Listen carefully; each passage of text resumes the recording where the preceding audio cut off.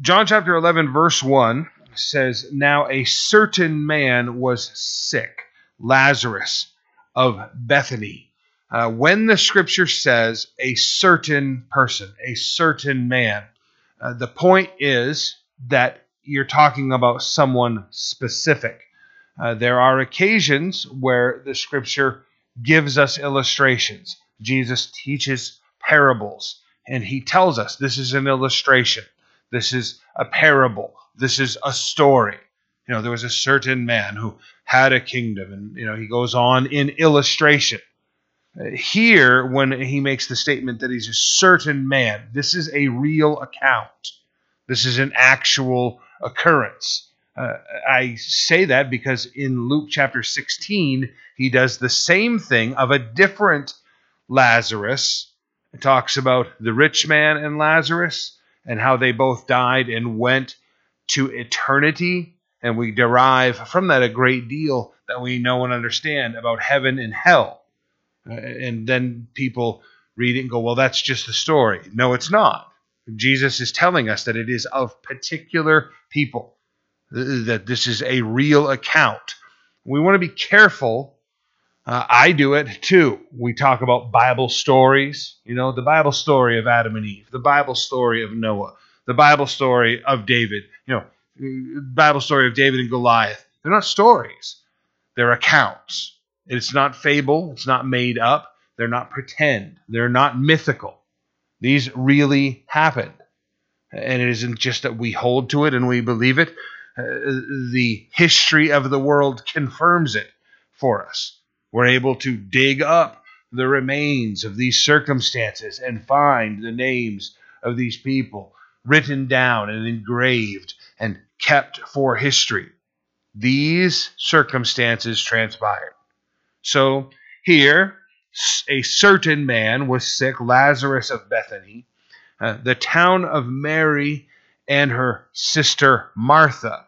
It was that Mary who anointed the Lord with fragrant oil and wiped his feet with her hair, whose brother Lazarus was sick.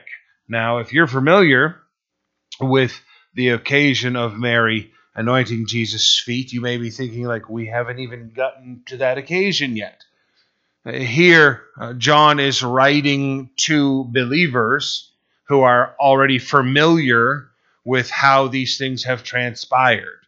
So he tells us before the occasion is recorded in the account which Mary we're talking about, because the believers in the day understood which Mary we were talking about. Therefore, the sisters sent to him, saying, Lord, behold, he whom you love is sick. Kind of a poetic way of saying that Lazarus is sick and that Jesus should come. There's a deep relationship between this family, between these people and Jesus. We see a few occasions of interaction where he's in their home. Most of us are familiar with the story, the account, even I do it, of Mary and Martha, and there Martha's very busy and Mary is sitting at Jesus' feet. So this is a friendship that goes beyond the normal ministry relationship Jesus has with the public. Verse 4, when Jesus heard that, he said, this sickness is not unto death, but for the glory of God, that the Son of God may be glorified through it. That's an overarching message in the Christian life, because even when death comes to us, as Paul records, we don't sorrow in the way that the world does. We have hope in Jesus Christ, and regardless of whether death does touch our lives, we can trust in him for the day where he has victory over death. Verse 5. Now Jesus loved Martha and her sister and Lazarus. So when he heard that he was sick, he stayed 2 more days. I don't know about you, but if I am not familiar with this account, that sentence doesn't seem to make sense. He loved them, so he didn't go.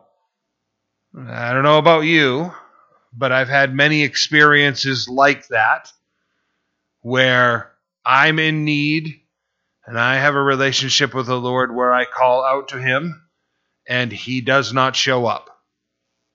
And in my heart, it feels like failure.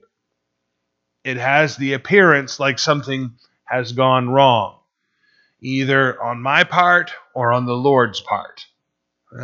Some of you may have prayed for people to be healed by the Lord who were not, who passed on, and your heart, even thinking about it right now, is broken. The Lord is going to prove His faithfulness in this situation and in your situation as He ministers to us. So when He had heard that he was sick, He stayed 2 more days in the place where He was. And after this, He said to the disciples, "Let us go to Judea again." The disciples said to Him, "Rabbi, lately the Jews sought to stone you, and are you going there?" The popularity of Jesus' ministry has peaked, and we are now approaching the death of Jesus. And He is repeatedly forewarning the apostles that His betrayal and His persecution and His crucifixion is ahead of them. So now that they are aware that there is a mounting hatred towards Jesus, the great popularity has reached its zenith and it has passed. They're now cautioned. They're now worried about going to this into Judea and experiencing this animosity. Jesus answered, verse 9. Are there not 12 hours in the day? That is a common statement, especially at this time. It's sort of lost, on our culture today.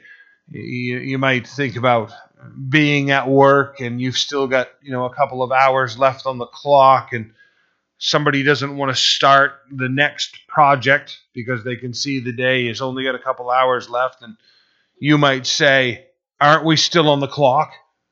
It's that sort of attitude. Jesus is saying, isn't it still time to work? Isn't it still time to labor? If anyone walks in the day, he does not stumble because he sees the light of this world. This is a much bigger statement. A lot of these things in this short little section are lost on us.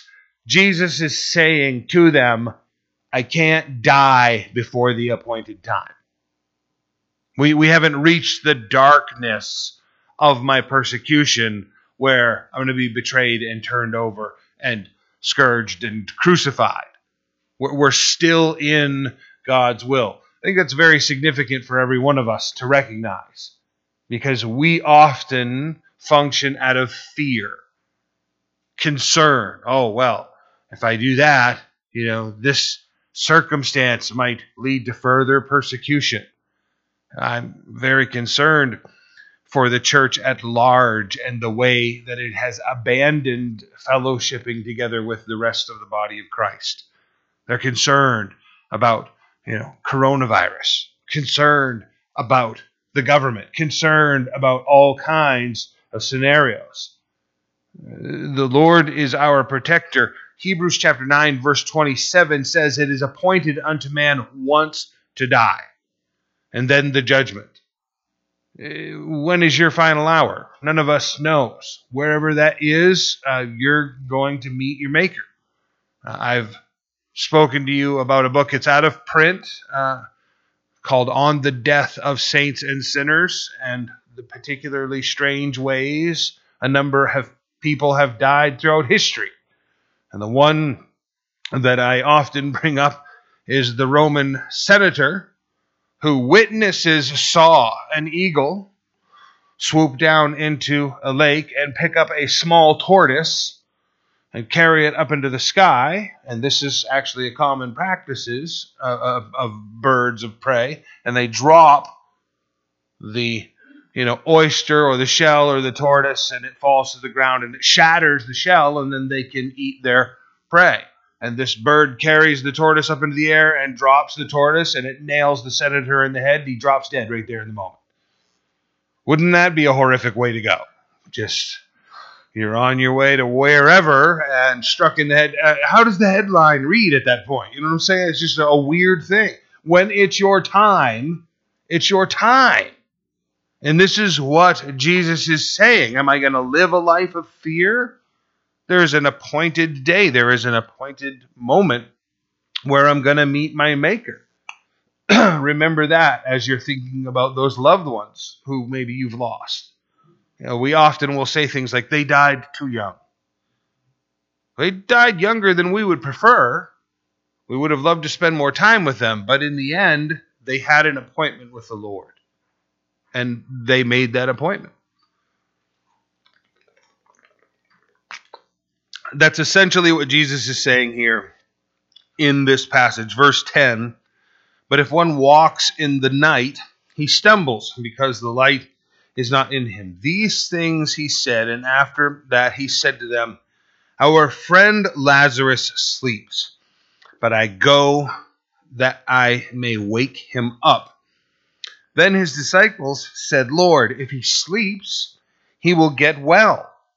They're just thinking the old methods of, caring for someone who's not feeling well. Let them rest, pain reliever. Give them, lots of fluids is what they're thinking. Just like mom used to do or something is what they're trying to apply. However, Jesus spoke of his death, but they thought he was speaking about taking rest and sleep. Verse 14, then Jesus said to them plainly, Lazarus is dead. Lazarus is not with us anymore. And I am glad for your sake that I was not there, that you may believe. Nevertheless, let us go to him. Again, Jesus is demonstrating how critical it is to believe in the resurrection. We look at death as so overwhelming, so permanent, so unavoidable, that if anyone talks about power over death, resurrection from death, there's automatically at least a portion of our heart that wants to assign impossibility to that and say that can't be the case. Even if we trust the Lord, even if we have faith, there's a thing within ourselves that has an understanding of death that has a hard time, really struggles to believe and understand Jesus Christ's power over death. This statement is Jesus saying it's necessary because he knows what's on the other end. Lazarus, resurrection. And this is to help them with their faith, to help them believe in these circumstances. Notice verse 16. Then Thomas, who is called the twin, and in case that stands out to you and you try to go dig up who is the twin and who is the other Thomas and what are they, you'll never find. So far, we don't know. So don't concern yourself too much with that. It was, a nickname. It was a thing that was assigned to him. Peter's real name was what? Simon. And Jesus called him Peter.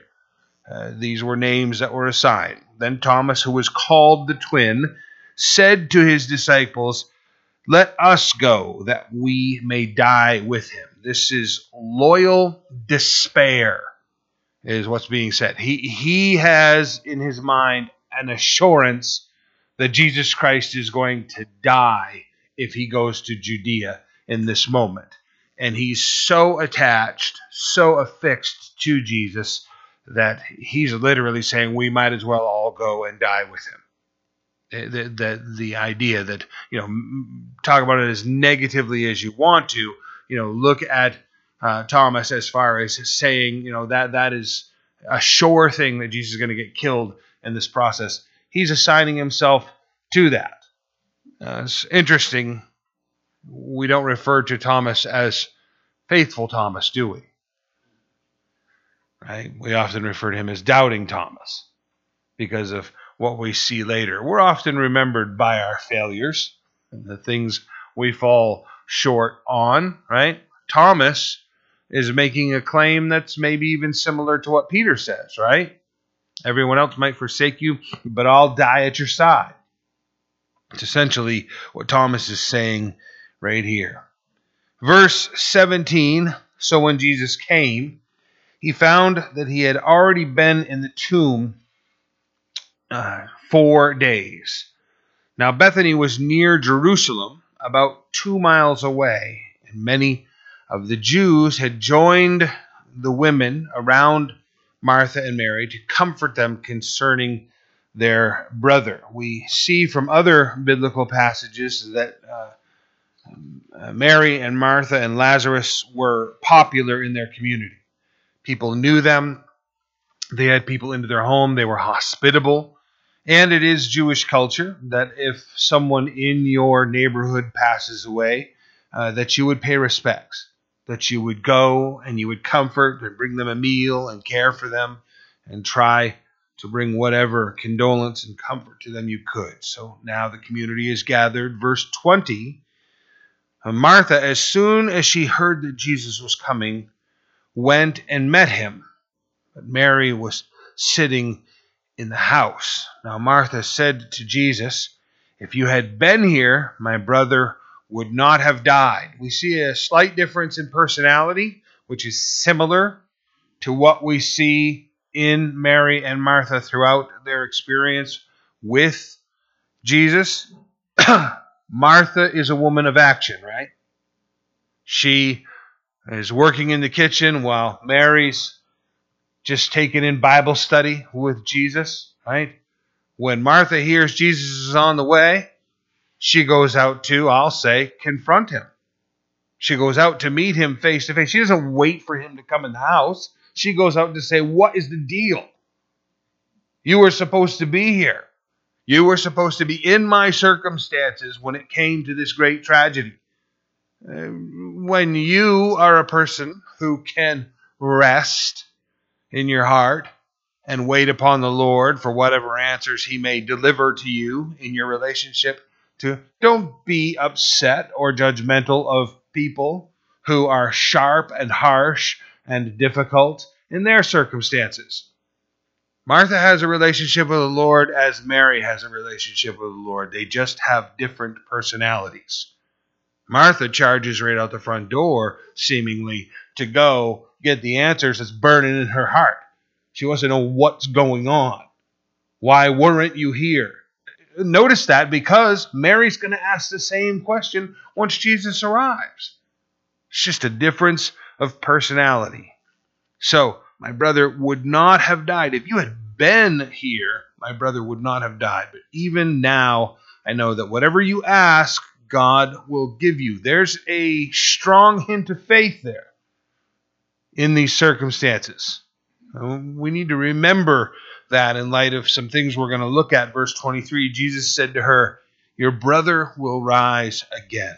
Martha said to him, I know that he will rise again in the resurrection at the last day. She's looking past the tribulation, past the 1,000-year millennial reign, to the final resurrection, when everyone who has ever lived will be resurrected and stand before the great white throne of God and receive their judgment. She's looking at the end of all things. I know that he will be resurrected in the last day. Jesus said to her, I am the resurrection and the life. This is what I want to concentrate on in the next few weeks. There's a great deal of resurrection throughout human history. All of that resurrection is through Jesus Christ. Even other religions that want to claim, and I have a difficult time believing some of the accounts that I've heard of people being raised from the dead, but in the end, God is the author of life. And he is the only one who has victory. Our Lord, Jesus Christ, is the only one who has victory over death. So here, when he makes this statement about I am the resurrection and the life, that covers all resurrection. He who believes in me, though he may die, he shall live. Whoever lives and believes in me shall never die. Do you believe this? Well, that's pointed at Mary, but really it's pointed at every one of us also. Do you believe in the resurrection? Is that your focus? Now, here's the thing, saints, right? Because this isn't just the resurrection of our physical frame. We're going to talk in 2 weeks, hopefully, about resurrection and baptism, as I said. We need to live in a newness of life now. This power of resurrection, which will bring us out of the grave, also brings us out of death and sin that we are experiencing now. We have a newness of life in Christ that is the power of the resurrection that functions in our life today. So when you're asked the question, do you believe in the resurrection? That's now. In your life today. Is it functional? Or are we still in our own personal spiritual grave? She said to him, "Yes, Lord, I believe that you are the Christ, the Son of God, who has come into the world." She makes this very positive confession, but at the same time, she's going to demonstrate that she struggles with that confession. The father who had the demon-possessed child, who had asked for help and was unable to receive anything from Jesus' followers, then in encountering Jesus, begging him for his child to be delivered from demonic possession, Jesus asked him, "Do you believe in me and my capability to handle this situation?" is what he was asking. And in Mark chapter 9, verse 24, immediately the father of the child cried out and said with tears, "Lord, I believe, help my unbelief." So if we are feeling convicted about the fact that, yes, I believe, and yet I struggle to believe, well, then you're in good company. I want to make that point because if you tune into any of the televangelists, you sometimes can be left thinking that your ability to believe is the actual power that causes things to happen. And if you misinterpret even some of what's recorded in this account, you may be left thinking that you are the source of the power. That if I just believe more, I can make these things happen. It isn't your power. It's what you're placing your trust in, right? Well, you know the illustration I'm going to use in this state of people every year going through the ice as they're out ice fishing, right? We always lose vehicles. Snow sleds and trucks and stuff goes through the ice. And tragically, sometimes we lose people and lives. They put their trust completely in the wrong thing. There are many people throughout the world who put their trust, right, wholeheartedly into things that cannot save them. The faith Jesus is talking about isn't the power of the person, it's the power of the thing you place your trust in. What are you hoping? The televangelists, I will mention by name, there are good teachers on TBN, but TBN by and large is a load of junk. And the teachers that are there are terrible by and large. As I say, there are good teachers there, but you got to be careful about what you're watching because prominently they are from the health, wealth, and prosperity movement. And they teach that faith is a power that you can wield. You can just wish for better things and they will automatically come to you. And they point to the scripture and say that the scripture teaches this. If you don't make any other note, I want you to make note of this morning. Acts chapter 12. Acts chapter 12, Peter is in prison. And the Lord sends an angel to Peter, and the angel wakes Peter up in the middle of the night, takes his chains off from him, opens the prison doors, and walks Peter out past all of the guards and everyone who's holding him in prison. They're all asleep, and the angel frees Peter. Peter, according to Acts chapter 12, believes that it's a dream. And it's not until he's out in the street and the angel disappears, and he then has to deal with the reality of, I am literally not in prison anymore. I'm literally now standing on the street corner, wide awake, and I need to take care of myself. So he goes to a home of Christians who are presently, in that moment, gathered together in a prayer meeting that the Lord would deliver Peter from prison. They're praying, Lord, deliver Peter from prison, right in that moment. The reason they're praying so earnestly is because shortly before that occasion, they had imprisoned James and then killed him. It had pleased the Jews, so they captured Peter, and they were about to do the same thing to Peter. And all of them prayed, Lord, deliver Peter from prison. The Lord delivers Peter from the prison. Now he's standing at the gate of this house, banging on the gate, and a young woman named Rhoda comes to the gate, sees Peter. She is so excited that she doesn't even unlock the gate. She runs back inside to the prayer meeting and says to everyone inside, Peter's been freed from prison, and he's standing outside of the gate. You would think that because of their faith, right? They're praying that Peter will be released from prison. You would think that they would react with joy. Instead, they mock her, tell her that she's crazy, and that if anybody is actually at the gate, then it's probably Peter's ghost, because most assuredly he's been put to death by now. How much faith is involved in their prayer? If they're praying, Lord, free Peter, and they get news, Peter has been freed, and their reaction is, that can't be true. He must be dead. So how much, right? How much is their faith the source of the power that freed Peter from prison?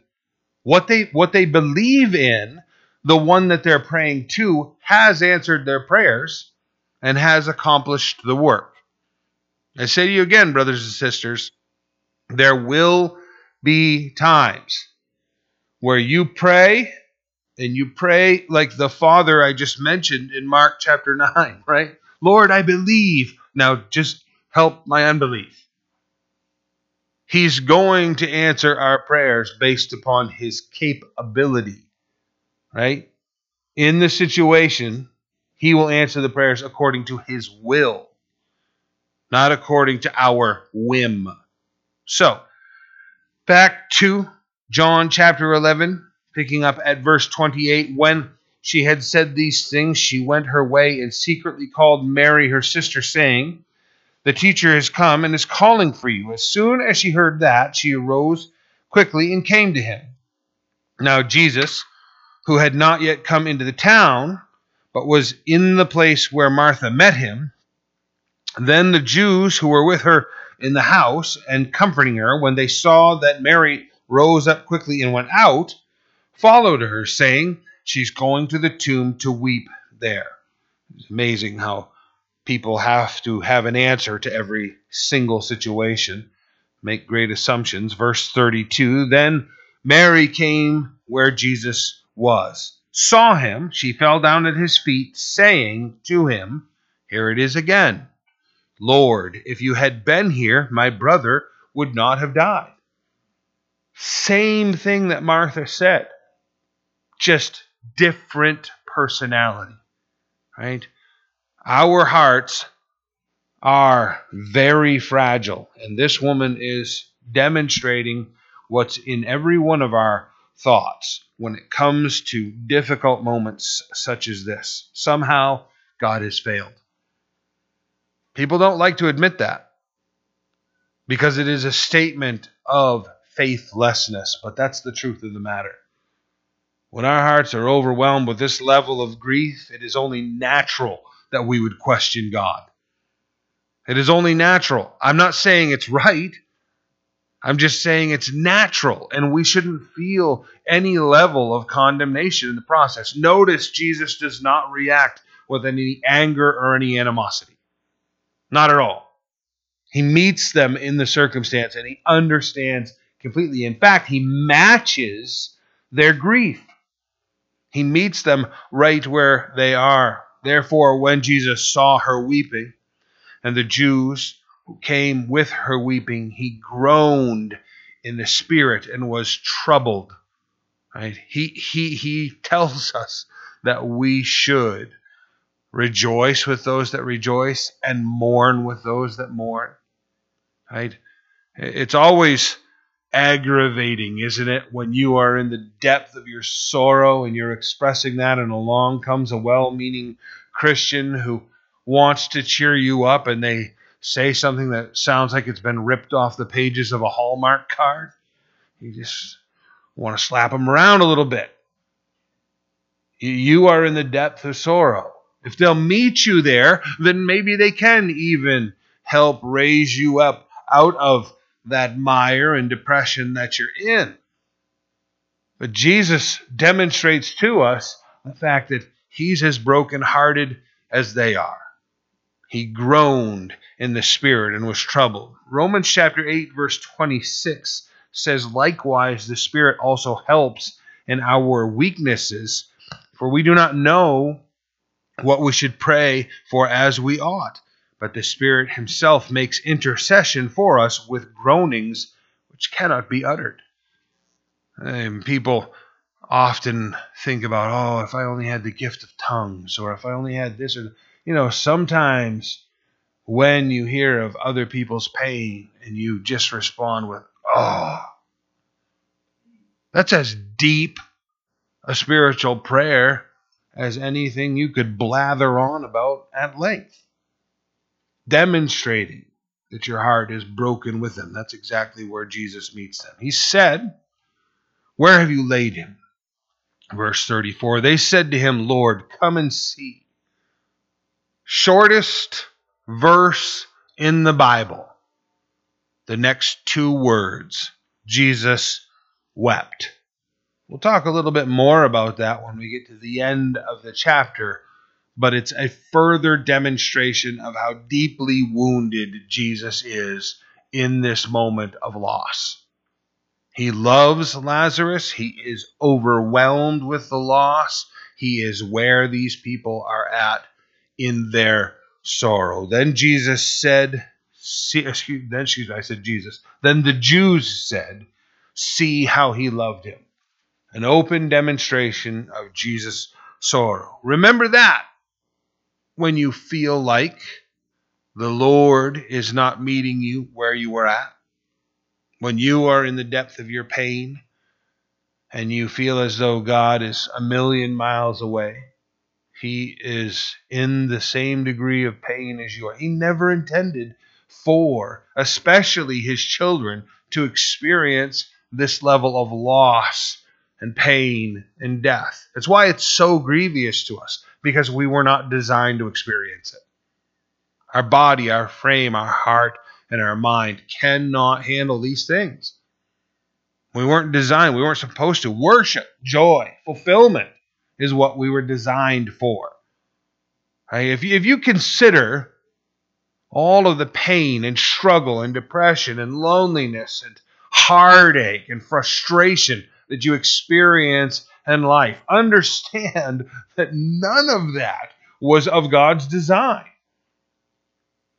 But when you stop in tears, just overwhelmed with life, Christ meets you there. He understands where you're at, and he wants to pick you up out of it. He doesn't want to leave you in that place. He's not saying to you in some condescending fashion, it'll be over someday. just sort of drag through, He's saying, I'll meet you where you are, and I'll pick you up out of this. Some of them said, verse 37, could not this man who opened the eyes of the blind also have kept this man from dying? See, it's not just Martha, it's not just Mary, it's the public opinion. If God is so good, if God is so big, if God is so strong and mighty, then why couldn't he do something in this situation? It is a perfectly natural response. Again, I'm not saying it's good, right, and proper.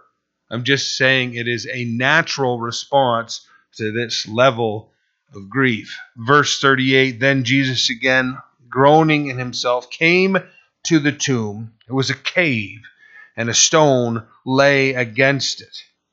Very common burial situation in the day. Israel is generally an extremely rocky ground, so to even create a graveyard where you would bury many people is a lot of toil, a lot of work. You dig in the soil, you're going to hit rocks, and you've got to remove rocks, and a lot of effort, a lot of lifting, a lot of manpower involved.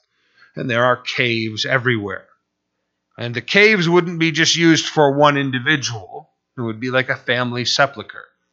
Your entire family would be put in there, one after another. And they do a condensing process, as grisly as it is to describe it that way, where after someone's completely decomposed, with great care and dignity, they then put a person's remains into a small box. And then that box is stored inside that cave until you have an assembly of the remains of many people inside there. So this is that concept. He's in a cave where he has been buried. He says, he came to the tomb. It was a cave. The stone lay against it. Jesus said, take away the stone. Martha, the sister of him who was dead, said to him, Lord, by this time there is a stench, for he has been dead 4 days. Now listen, this is probably in this passage the most significant verse in regard to the account, right? Jesus wept, shortest verse in the Bible, shows us the depth of what's going on, the belief, the faith we've talked about, but this, as far as the practicality of this conversation in this account, is probably the most significant, because the Jews have to this day a false teaching that resurrection is in fact quite possible within the first 3 days of death. Someone could resurrect not even by supernatural power, just through a natural process.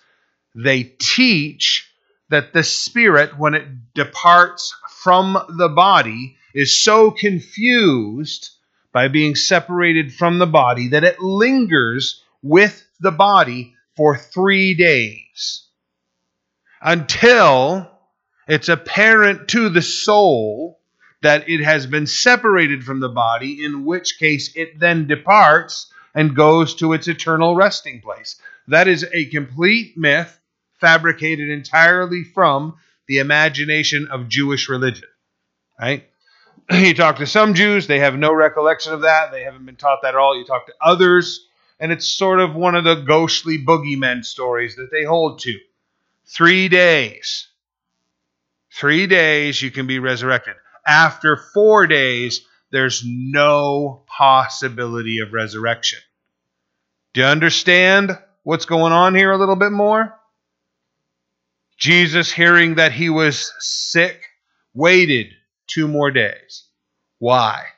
He needs 4 days to pass so that he can come to this moment and erase, right? Because if he shows up here at the first day or the second day or even the third day and resurrects Lazarus, there is at least a small group within the body of the community that's going to go, well, of course. It's just a couple days. 3 days. They're going to dismiss it. No. Have you heard of resurrections in your lifetime? I have, right? Josh Lawrence's daughter drowned in a pool, was dead for more than 20 minutes. The Lord resurrected her back to life. She was dead for more than 20 minutes. The EMTs who had arrived were all done working on her body and were in the process of doing the pronouncement when she came back to life. Okay? And maybe you're sitting there right now going, wow, it was only 20 minutes.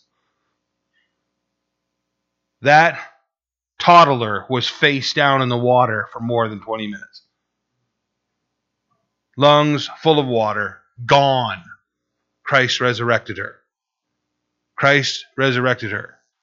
We do this thing. Well, the medical team. The surgical process. Life restored to a human being is miraculous whenever it occurs. Whenever it occurs. However it occurs. It is miraculous. We are so incredibly fragile. We survive so many things. God has designed within us so many things to avoid death. But in the end, we're incredibly fragile.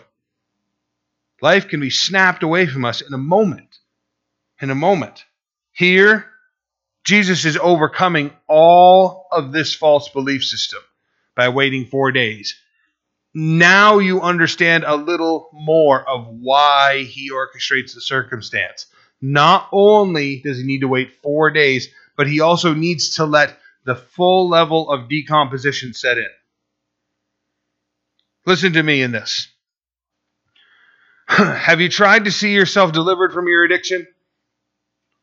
And then you turn around, and there it is again, staring you in the face, nagging at you.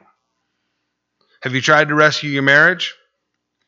And it turns out that it stinks worse than what you imagined previously. Have you tried to fix your finances? And you find yourself in a hole much deeper than you ever imagined.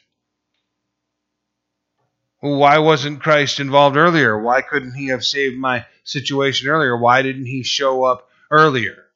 Because he wanted it to go to the full level of death and decomposition so that when he rescues it, he gets the glory.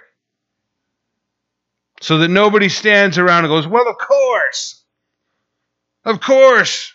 you got rescued because you started going to that 12-step program. Of course your marriage worked out because, you found a good marriage counselor. Of course your finances, straighten. You listen to Dave Ramsey, right? These are the things that people do. Christ wants to wait until there's no hope left and step in and say, let me fix that, so that he gets the glory. As long as you want to pursue other things, he's content to let you do that. You want to find a different path than him? You go right ahead. You go right ahead. You're going to have to come to the place where you surrender to Christ in the end. This is where it is. He's been in the grave 4 days. Jesus said to her, verse 40, did I not say to you that if you would believe, you would see the glory of God? Then they took away the stone from the place where the dead man was lying. Jesus lifted up his eyes and said, Father, I thank you that you have heard me, and I know that you always hear me. But because of the people who are standing by, I said this, that they may believe that you sent me. Jesus' prayer is actually a sermon, right? He is praying to the Father, but he's praying so that the people would hear what it is that he's saying. Remember that. If you get an opportunity to pray, it's okay. It's okay to pray in such a way that you're preaching to the crowd. Right? Oh, it's Thanksgiving dinner, right? Fellow believer, amongst all these unbelieving heathens, why don't you pray? right? You're the religious person in the room, and they give you the honor and the opportunity. I'm telling you, seize the opportunity to preach as you pray, that they would hear the message, right? You can sell the situation short and just be like, Lord, we thank you for the food. And thank you for bringing us all together and help us to have a good day. Amen. You can miss the cross. You can miss eternity. You can miss hell. You can miss salvation by praying a prayer like that. Take the opportunity to pray. He prays so that everyone there will hear. Because of the people who are standing by, I said this, that they may believe that you have sent me. Now, in verse 43, when he had said these things, he cried with a loud voice, Lazarus, come forth. Now, listen. Lots of preachers say that he cried out the name Lazarus and then said, come forth, because had he just yelled, come forth, all of the dead that could have heard his voice would have resurrected there in the moment. And we kind of go, well, isn't that quaint? There's a day where at his voice and at his command, all that have ever lived will be resurrected the same as Lazarus is here in the moment. I have to wonder if his calling into death here in this moment did not rattle all of those souls. Because according to Luke chapter 16, all of them are actually alive, right? We say that, Christianity, eternal life. Guess what? All of us are going to have eternal life. The question is, where are you going to spend that eternity? In the presence of God? You shouldn't think of hell as God's enjoyment in punishing people. Right? Think of it rather that God has created a place of paradise where those who trust Him and believe in Him get to spend eternity with Him.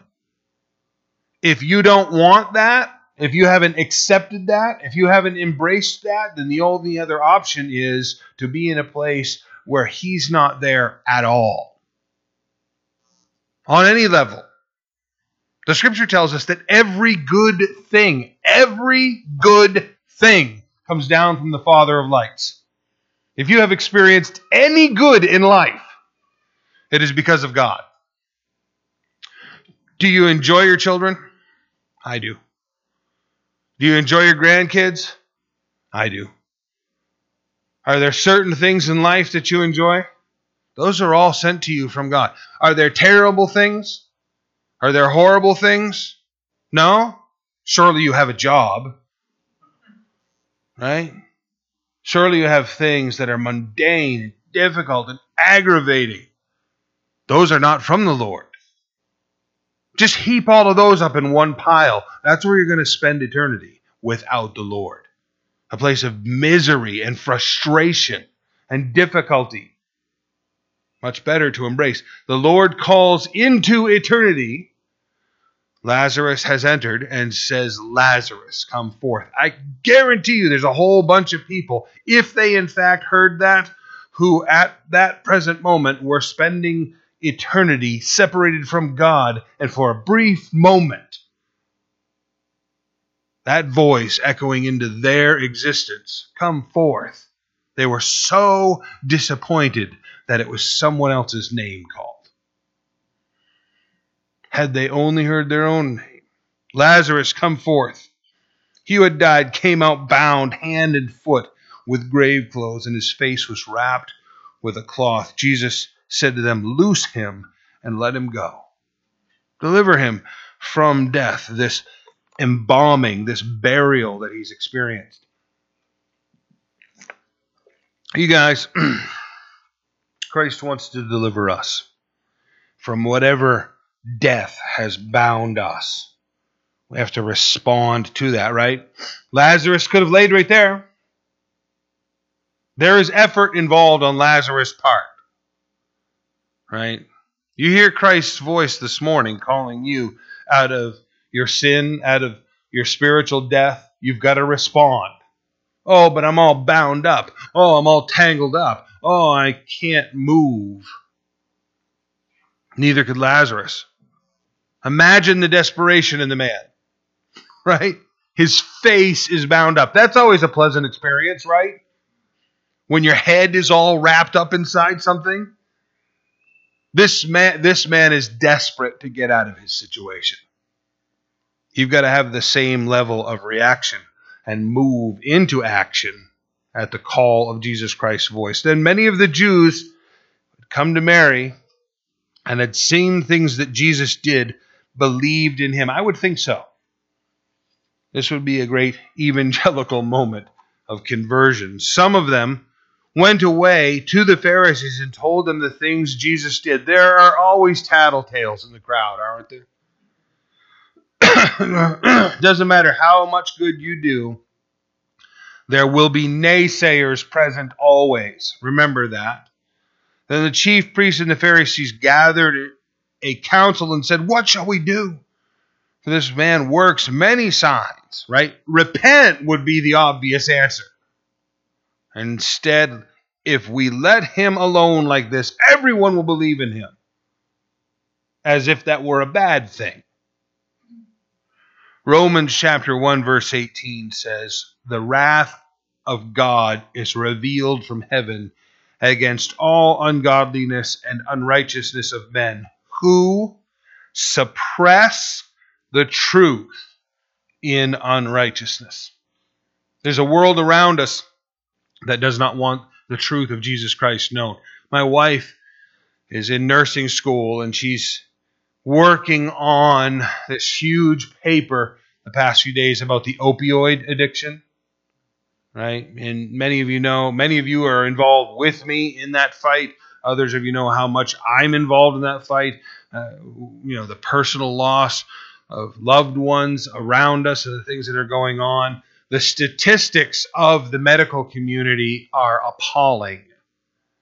The degree to which they're helping people is a joke. It's a joke.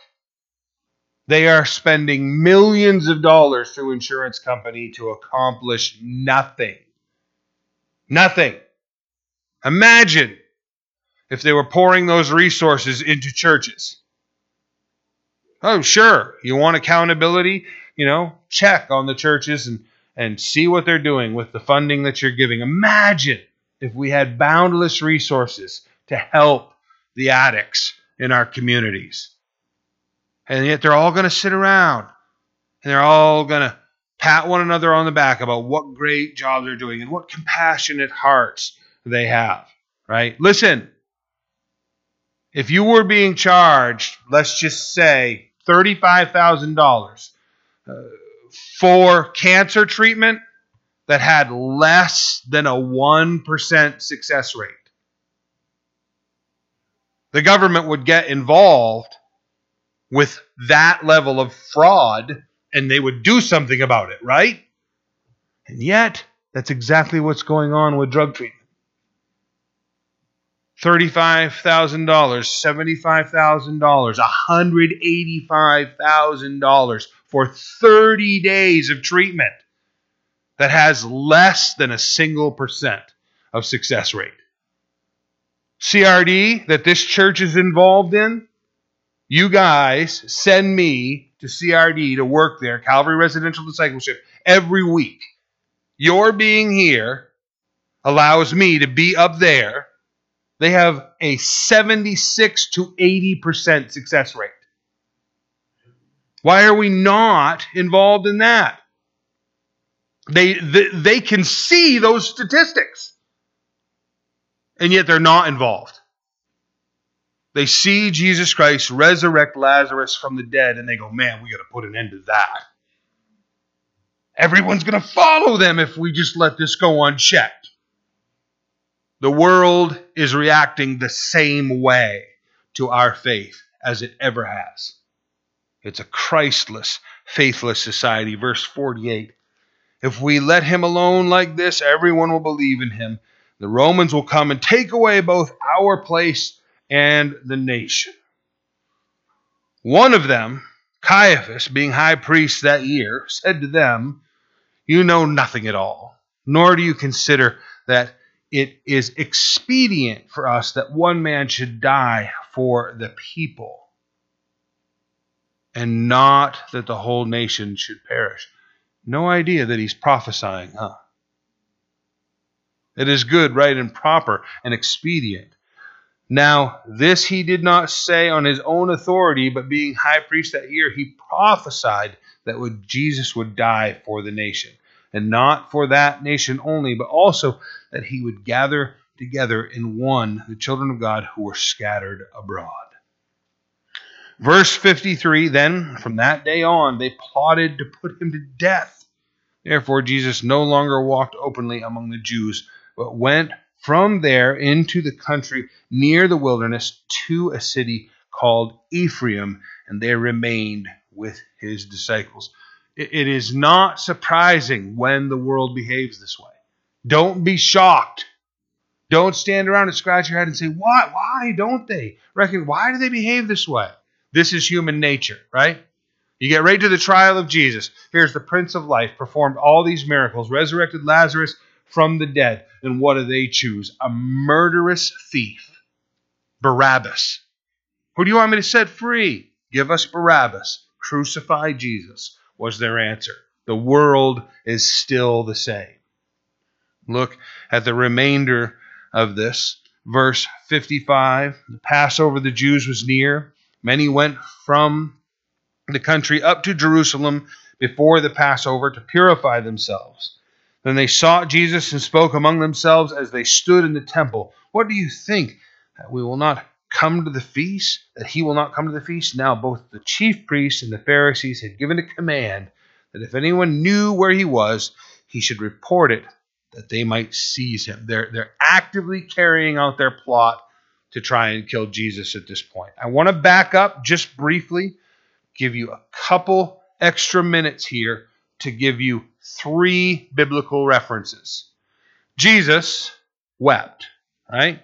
John 11:35. I personally am convinced it was because he was calling Lazarus from eternity in paradise back to this wretched place. If you have a loved one that's gone on and you wish they could be here, I say to you, let your heart rest in the peaceful knowledge of knowing the joyful state of existence that they are in. We would want them here. I'm convinced a substantial portion of Jesus' grief was the fact that he was going to have to bring Lazarus back, not only to suffer this state of existence, but also this plot that they launch against Jesus to kill him, they launch against Lazarus also. They're bringing Lazarus back to this life to be murdered by a hate-filled group of faithless people. Jesus wants to leave him where he's at, I believe. I'll give you 3 references. Luke chapter 16, verses 30 and 31 says, "And he said, 'No, Father Abraham, but if one goes to them from the dead,'" this is the rich man speaking to Abraham about sending people back to minister to his family. "If you send someone back from the dead, they will repent."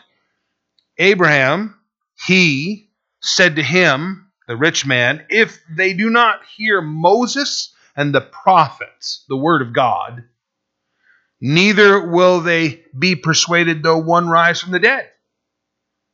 You say, "Well, if someone was raised from the dead and ministered to me, I'd believe." Thanks for saying that.